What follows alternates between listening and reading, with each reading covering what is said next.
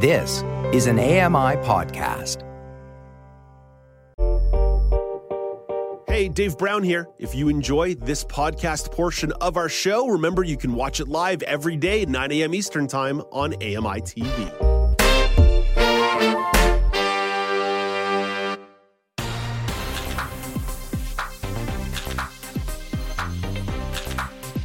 Welcome back to Now with Dave Brown on AMI TV. I'm Alex Smythe. You know what that sound means. It's time to assemble the weekly news panel. So let's welcome in our panelists, Joeita, Gupta, and Michelle McQuigge. Joeita is the host of The Pulse on AMI Audio. Michelle McQuigge is the weekend news editor at the Canadian Press. Hello, Joeita. Good morning, Alex. And hello to you, Michelle. Hello, friends. Okay, so our first topic has to deal with the Auditor General Report on the ArriveCan app.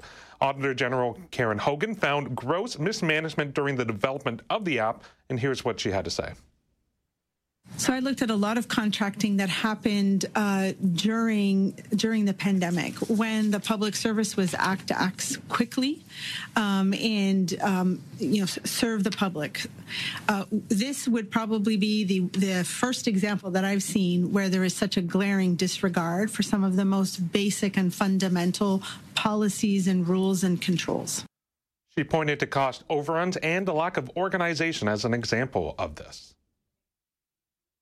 We estimated that it cost around $59.5 million. There could be amounts there that should not be linked to ArriveCan, but there also could be amounts that are linked to ArriveCan that were not flagged in the books and linked to that project. Public Safety Minister Dominic LeBlanc says that uncertainty during the pandemic played a major role in the issues around ArriveCan. This software was developed during a global pandemic, a public health emergency like Canada had not seen in a century.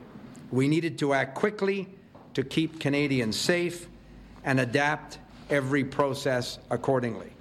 But we recognize with hindsight that things should have clearly been done differently.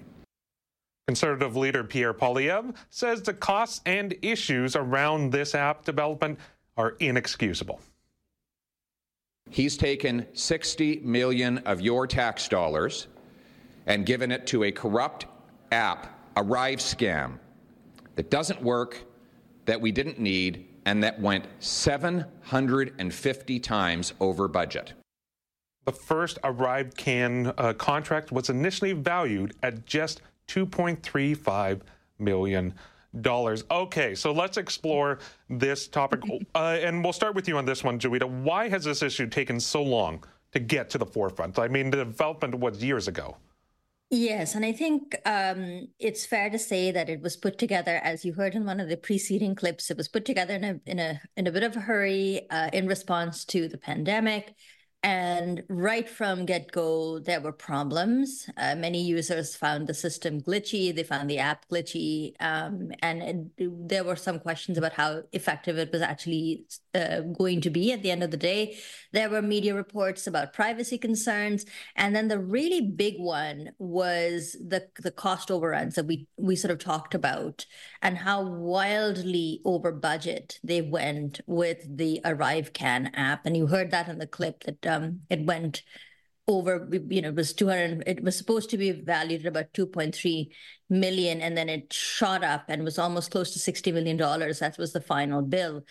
And when you start to think about why that is, when you start to think about why that might have been the case, there's a number of different factors that come into play, not least of which is that, yes, it was developed during the pandemic, and it was an unprecedented and a public health situation.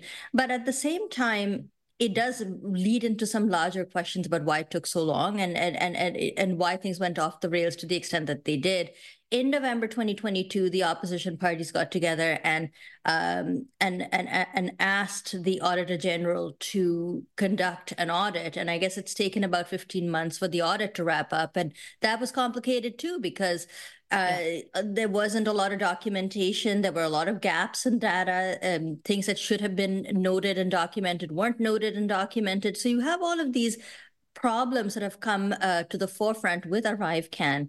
And what made it even more complicated is that the government contracted out to develop the app, and there are questions about how this company got the contract, but then the company itself turned around and handed it off to various subcontractors, which made any form of accountability even more complicated. So it's no wonder it's taken this long, but there were questions being asked about ArriveCan, I think, pretty much from day one.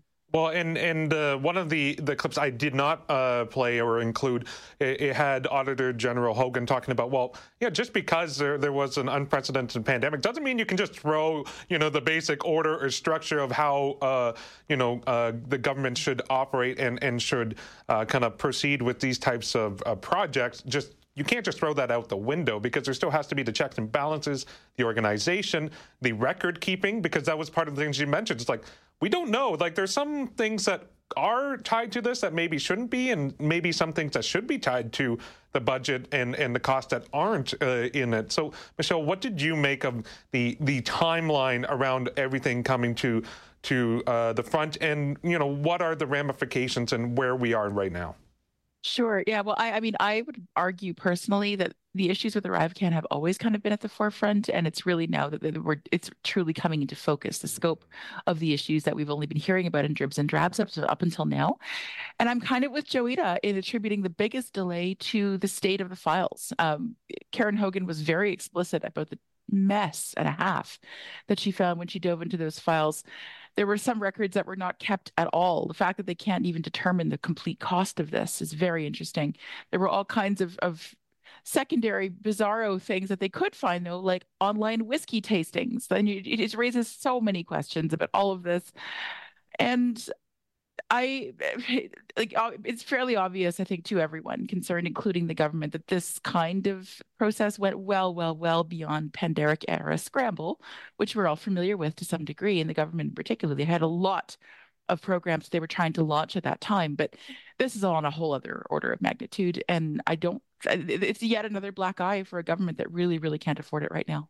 Absolutely. And so in terms of that black eye, as you mentioned, Michelle, Joeita, what do you think the political fallout is going to be from this? Like, I have a personal feeling that this is going to be one of those issues that's going to continue to linger, just based on how long this process has taken so far. And as we move in closer and closer to the next federal election, this is going to be one that's going to keep cycling around and be top of mind and a talking point for opposition. Yeah, I agree. I think this one's going to keep cropping up. Maybe not, maybe it won't make headlines the way it has in the last week, but certainly as we look to the next federal election, it is going to be something that the opposition is going to point to and say, look how they've mismanaged it. They totally bungled it.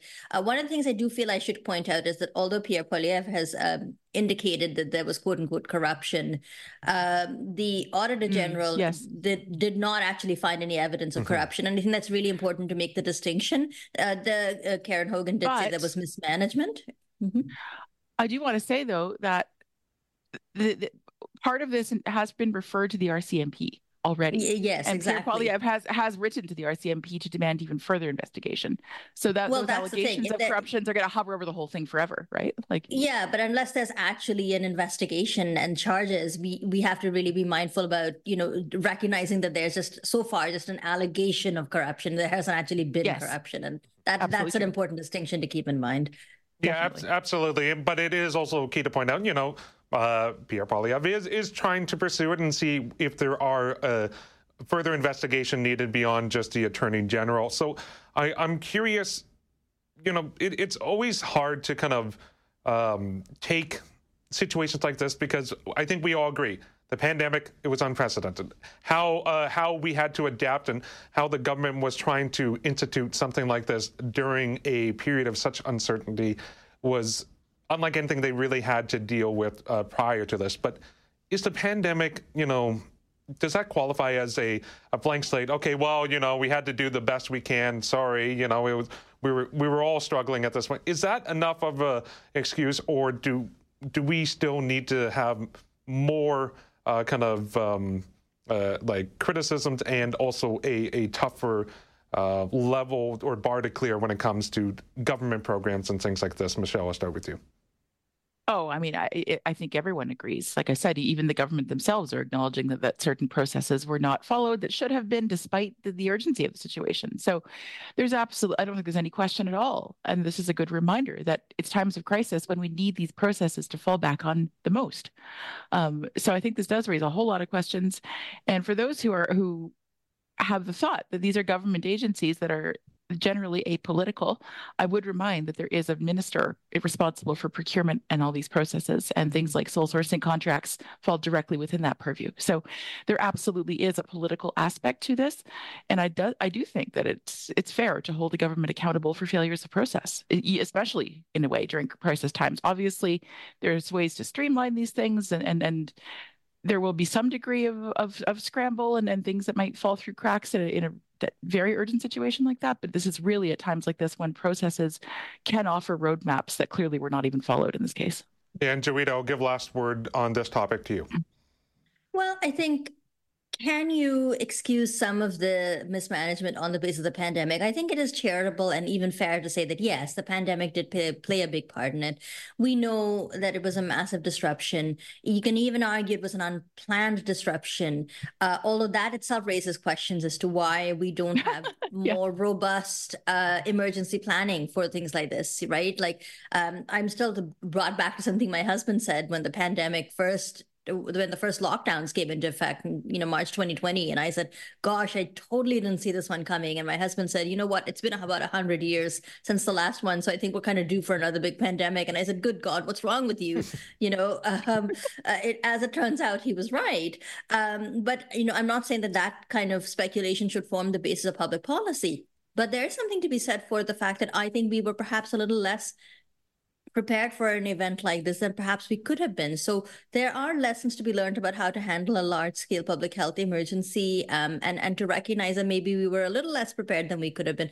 But I think the other part of this is the fact that it is worth investigating why this was bungled quite as badly as it was. And I think the reason it was bungled was because of an ideological bend in government to really lean on public-private partnerships. So imagine a scenario where you had the app developed in-house, and you hired people to develop this app, and there was some accountability then, I guess, to the deputy minister who was in charge of procurement. What you have right now is this, musical chairs or this revolving door of people. You're not really sure who to hold accountable. Do you hold a company accountable? Do you hold its subcontractors accountable? And I think there are some hard questions that need to be asked about this allergy that we seem to have about involving government. Because it would have been possible to not only develop this on the cheap. According to some of the findings from the Auditor General, the daily per diem to develop this app was about $1,000. But had they done this internally, it would have cost us about $675. So that would have been a huge saving right out the gate. But then there would have also been clear lines of accountability and transparency. So I think apart from sort of pointing fingers at the Liberals and saying, gosh, you really messed this up, I think we also have to, as a society, ask some deeper questions about what exactly we're doing when we say that public-private partnerships are the way to go forward when we're dealing with projects of this nature. And maybe there is a role to play for, maybe we do need to move away from this conveyor belt that we seem to have, where it's like, people in public office become lobbyists, become, involved with the private sector, and then they go round and round in circles. And as taxpayers, we're the ones paying for this desire to keep involving the private sector, when we may have, in this instance, been better served, given that this was developed in the public interest. We might have been better served if the app had been developed in-house by the government. Very good. Okay, we will leave this conversation here for now. But coming up after the break, Joeita, Gupta, and Michelle McQuigge will react to a recent incident with Air Canada. The airline was ordered to compensate a BC man after its online chatbot gave inaccurate information about flights. You're watching Now with Dave Brown on AMI TV.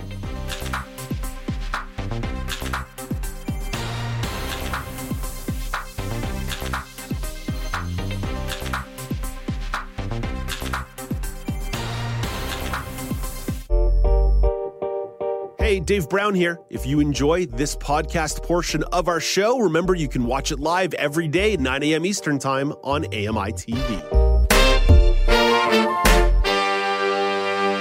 Hi, I'm Red Sail, inviting you to download the latest episode of My Life in Books, where internationally acclaimed authors discuss their lives, their work, and 3 books that have resonated with them. That's My Life in Books, available wherever you get your AMI podcasts.